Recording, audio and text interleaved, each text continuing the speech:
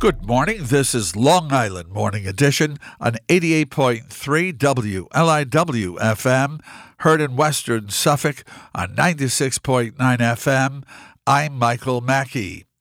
Some convicted criminals in New York State will now have their records sealed when applying for jobs and filling out housing applications after Governor Kathy Hochul signed the new Clean Slate Act at a ceremony yesterday. Vaughn Golden and Sarah Goodman report in the New York Post that the governor hailed the progressive legislation as a way to get more ex-cons in the workforce, despite opposition from some police groups and law and order conservatives. My number one job as the New York State governor is to keep people safe, Governor Hochul said, and I believe that the best anti-crime tool we have is a job when people have steady work. The legislation seals eligible misdemeanor records after 3 years and certain felony records after 8 years after their sentence is complete, as long as the offender doesn't commit another crime during that time. Charges eligible to be sealed include misdemeanors such as disorderly conduct, larceny, and vandalism, as well as nonviolent felonies like money laundering, insurance fraud, and compelling prostitution. Crimes designated as Class A felonies like murder, predatory sexual assault, terrorism, arson, and kidnapping would not be eligible to be sealed. That excludes Class A felonies for drug possession. Law enforcement and courts will continue to have full access to records, as would any employer that can currently conduct fingerprinting as part of a job application like schools and daycares.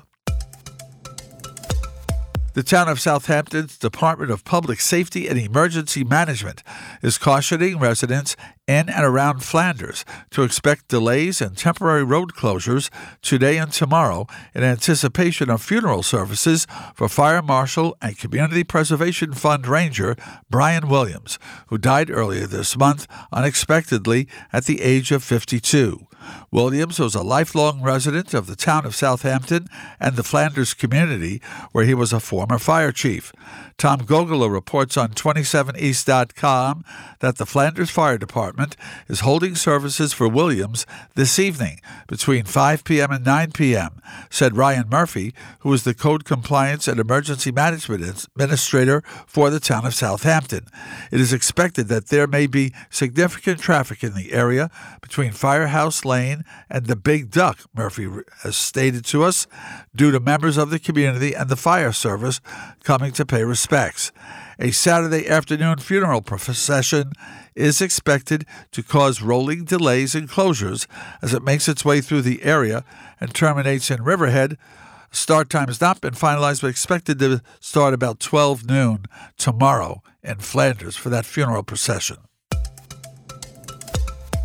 Various town officials gathered at Southampton Town Hall this week to deliver what's an annual message about safe driving during the holiday season, with an emphasis on discouraging driving under the influence of alcohol and drugs and distracted driving. Have a good time, but be responsible, said Town Supervisor Jay Schneiderman. Do not get behind the wheel if you've been drinking. Don't drive and drink. Don't drive and text. Tom Gogolo reports on 27east.com that Schneiderman was joined by fellow town board members. Southampton Town Police Chief James Kiernan, who emphasized education and prevention, said, "We don't want to fill our jails with DWIs. We really don't. But we will fill our jails. We will arrest people who don't heed this message." Long Island was a bright spot for Republicans on Election Day this month. Not so much on southeastern Long Island, but the enthusiasm was tempered by Democratic victories upstate and nationally. Yancey Roy reports on Newsday.com that Republicans crowed about winning the Suffolk County Executive Contest for the first time in 20 years, holding on to the North Hempstead Supervisor seat and maintaining the Suffolk and Nassau County legislatures, among other Long Island victories. Upstate, they also flipped mayoral seats in Troy, Saratoga Springs, and Utica. Republicans rolled to an easy re-election in Onondaga County in the Syracuse executive race. but that was offset by some surprising or easier than expected Democratic wins. In Monroe County, Rochester, a Democrat won re-election as county executive for the first time, and the party flipped control of the county legislature for the first time in more than 3 decades.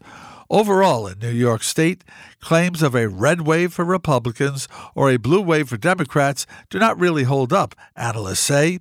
Lisa Parshall, a political scientist at Damon University in Buffalo, tells Newsday it's possible the issues of crime and immigration played better for Republicans on Long Island than elsewhere, along with Governor Kathy Hochul's housing and zoning proposals, which had stirred opposition in Nassau and Suffolk.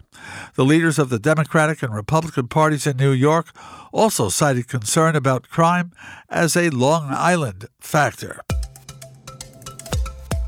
New York Governor Kathy Hochul signed the Clean Slate Act into law yesterday, which would automatically seal the records of most convicted people after they have served their sentence and stayed out of trouble for certain periods of time. Under the new law, the wait period before sealing a record will be 3 years after completing a sentence for a misdemeanor, 8 for a felony. The most serious type of felony, known as Class A, which includes murder and other charges, would never be eligible for sealing, nor would any sex or domestic terrorism crimes. Fields such as law enforcement and education would still have access to the records. Republicans have blasted the legislation, saying it hurts victims and takes away a power that judges already had ability to do on their own accord. The Clean Slate Act represents the latest step in the wrong direction, New York State Assembly Minority Leader Will Barclay wrote in a statement. Some law enforcement officials also railed against Clean Slate, saying the measures fall in line with the state's revisions to bail laws. I think there's a force magnifier when you have law after law that emboldens criminals, law and the law that tells criminals they are not accountable for their actions, Suffolk BPA president said. Walgreens will close most of its drugstores on Thanksgiving Day for the first time in its history, the retailer announced yesterday. Torianne Paris reports on Newsday.com that about 700 stores that are 24-hour locations will remain open on the holiday. That includes Long Island drugstores in Hempstead, Selden, and Deer Park, Walgreens spokeswoman Lauren Bauer said. We have consistently heard from our team members, who are the face of Walgreens, that time off is a meaningful way for us to demonstrate we value them, said Tracy D. Brown, president of Walgreens. CVS said that many of its drugstores will be open during regular hours on Thanksgiving, but some may be closed or have reduced hours, so check with them.